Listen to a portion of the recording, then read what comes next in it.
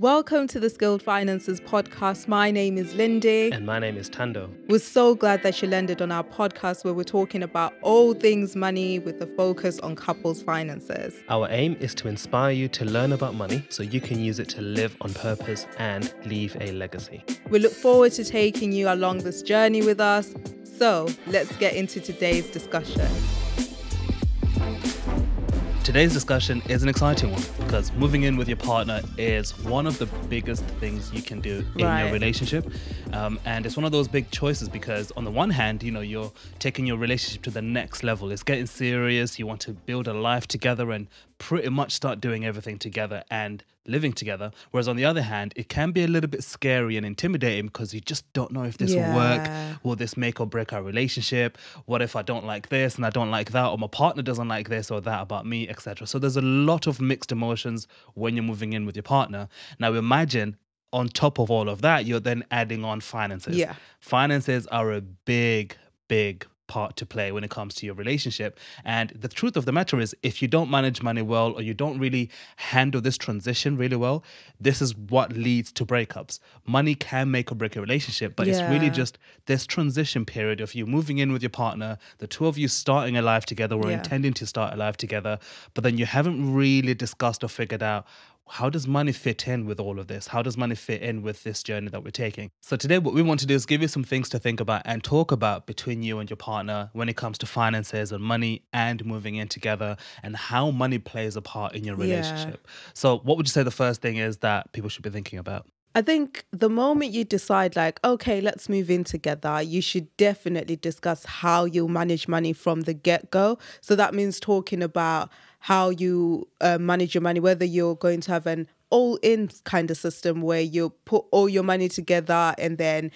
budget from that point of view and deal with your money from that point of view, or whether you're still going to keep your individual accounts but have a joint account where bills come out from. How are you paying for your bills? It's important to have that conversation. I feel like before even moving in together, right? Because the last thing you want to do is to move in but then have assumptions like, oh, well, I've moved.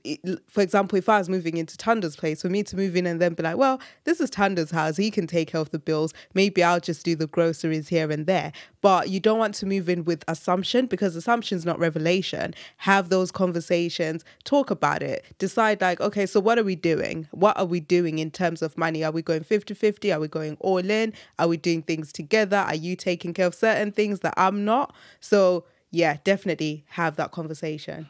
Yeah, and talking about assumptions. So if in that scenario you did move in with me and then you assumed that I'm going to keep paying the bills because it's my house, but then obviously in my mind I'm thinking, but you also live here. So, it's only fair that we both contribute to the bills. But again, as Linda said, if you're not having that conversation, then you would be none the wiser.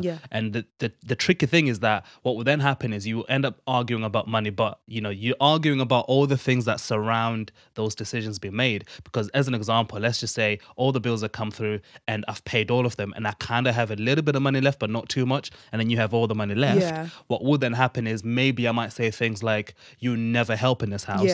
Or you might say things like, you're taking care of me, but why you always broke kind of thing. Because then it's like, we're not really having the conversation about, well, how are we actually managing our bills when we're living together? So definitely have this conversation from day one.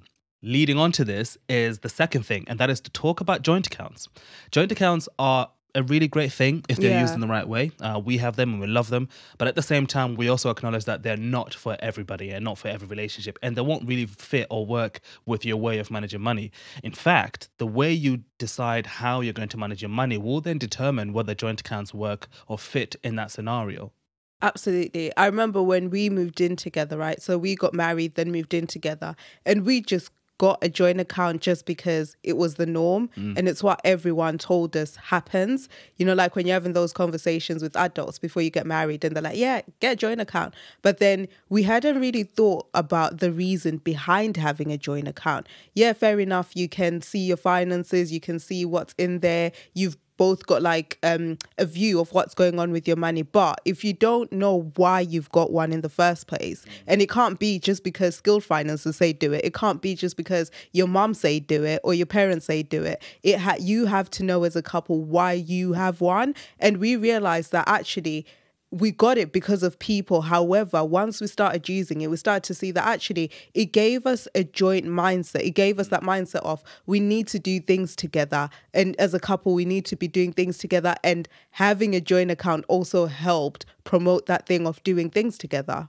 Yeah, but I mean, you don't need a joint account if you don't need one, right? Like just because you choose to do things together or you choose to share your bills and all of that kind of stuff, that doesn't mean you need a joint account. It's just simply a case of having a conversation and asking, should we get one and why do you think we should get one? So just give you some insight for us. We have joint accounts really just for convenience sake. Yeah. Like because we both need access to the money, then we should both have access to it, realistically speaking. And that's what joint accounts give us. But if there's any pot of money that, yes, we're both agreeing to, pay the bills or whatever the case is, but we both don't really need access to that money, then there's no need for a joint account.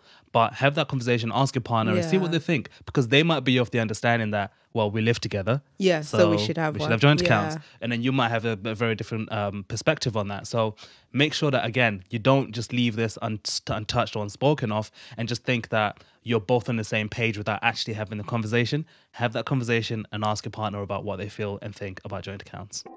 Budgeting as a couple can be a challenge and it can actually be very daunting. Now, we've been there, but fortunately, we've managed to turn things around and we've found a money system that actually works for the both of us.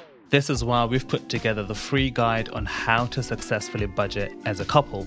In this free guide, you will learn all the various ways, the tools and the techniques that you can put in place as you're setting up your budget with your partner. Plus, you will actually find ways how to build a system that really does work for the both of you.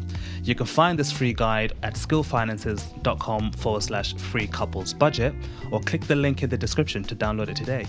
All right, then, let's get back to the discussion. So another thing that we think is super important is to have a fund for date night. Now, it's very easy to think, oh, well, now we live together, we're going to be seeing each other 24/7 anyway. What's the point of doing date night? Or what's the point of even having that fund?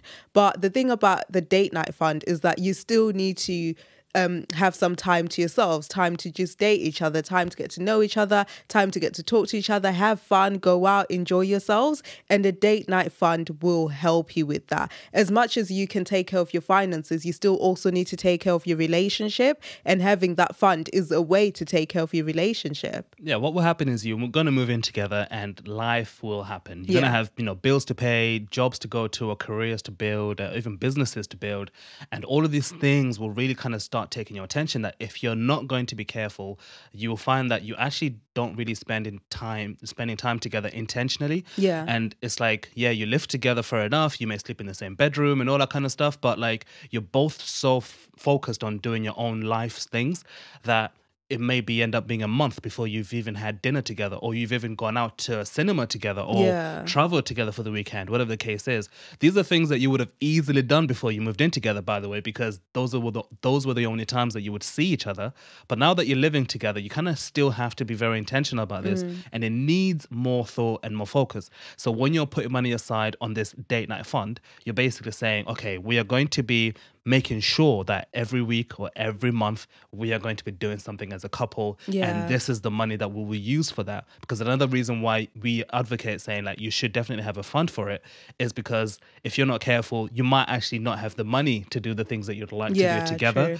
Again, life happens, right? There'll be all these things to pay for, all these things to cover, that you may find yourselves in a situation where you're thinking, yes, we would love to go on a staycation, or we would love to do XYZ, but we don't have the money for that. If you're like me, right, I like to plan for the future. So I like to have an emergency fund.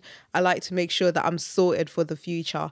So be also intentional about the now. It's good when you save up for the future. It's good when you've got that extra little cushion, but don't neglect your now because you're so focused on the future. A lot of us go out and we work so hard, and there is nothing wrong with treating yourselves. There is nothing wrong with putting money aside to go on a date night. Prioritize yourselves as much as you prioritize saving up for your future. That actually leads us nicely on to the next thing that I think is super, super important, which is working as a team. Yeah, working as a team really means that you're both on the same page about how you're going to manage your money, but it also means that you understand that there is no one who's better than the other here, Yeah. right? Yes, maybe your partner is the knowledge whiz when it comes to investing, or maybe you're the one who's very like meticulous about your budget and you watch every single penny. That doesn't necessarily mean that you're the better person in the relationship. It Right. just simply means you're bringing different skills to the table, and now you have to figure out, well, how can we put our heads together here and work together when it comes to money? Yeah. So rather than me taking the higher ground and saying, well, listen to me, I know what I'm doing, I've been doing this for years, and just do it my way, it's actually just having the conversation and saying, well, okay, what other things that you think work for you, what works for me, and then figuring out over time what works for us. Yeah. Now, the reason why this is important is because there'll be things you're going to disagree about. No doubt about it. Yeah. Listen, you love each other, sure, and you want to be together, of course, but there will be things that you're going to disagree about. It may be that you disagree on debts, you disagree on how you save money, or you may even disagree on how you actually budget your finances. Maybe you want to use a spreadsheet and your partner would rather use a notebook. Whatever the case is, you're going to have some area within your Yeah. finances that you will have very different opinions on. And so working as a team just simply means that, okay, let's be cordial about it. Let's really come together, put our minds together and figure out how we can tackle this situation. This is what I think. This is what you think. And let's come to a conclusion rather than me kind of thinking I'm better than you, so do it my way because I know what I'm doing, X, Y, Z. That's not really what we would advise and what you should do. Yeah. And when it comes to arguing, I feel like a lot of the times when it comes to money, it's never like really deep things. Like the majority of the times, it's never really deep things. I think it's things that accumulate over time and then it gets blown into something really big. So for example, I remember when we used to do our food shopping, when we first started living together. Well, we still do food shopping now. Yeah. Yeah. Right. But those first days when we started doing our food shopping, it was a very difficult thing, I think, because I was used to doing food shopping my way. So I had lived by myself at uni before we moved in together. So now I was used to the way I did my budget, the way I did my food shop, the fact that the food shop couldn't go over, it had to be like, it had to fit the budget. And I don't know if there's a lot of you out there that have been to uni and you know the struggle life that can come with uni. So you're trying to make every penny count. But then when we then got married and lived together, it was very different because he would then be like, oh yeah, I'm picking this thing on the shelf and that thing on the shelf and that thing on the shelf. And then I'm looking at the budget like, hold on a minute. That thing on the shelf is not really fitting with the budget. The maths is just not coming together. But here's the thing, right? I was so used to like options. Like, Yeah. I like opening a fridge and just saying like, wow, okay, I can eat whatever I want anytime, any place. And so my food shop wasn't like, what are we going to eat this week? And let's only buy the things that we're going to eat Yeah. this week. My food shop was simply the fridge needs stacking. So let's stack the trolley and stack the fridge and make sure that we have food in the house. And I didn't really think about like, okay, what are we eating this weekend? Let's only buy that thing. And so using that example, we then had to have this conversation. Yeah. And then we both had to make some compromises. So Lindy had to realize that actually, you know what, it's okay to have options. Like you don't have to, genuinely speaking, literally count every single penny at this point. Like sure, we're going to have a budget and we're going to make sure that we're on top of it.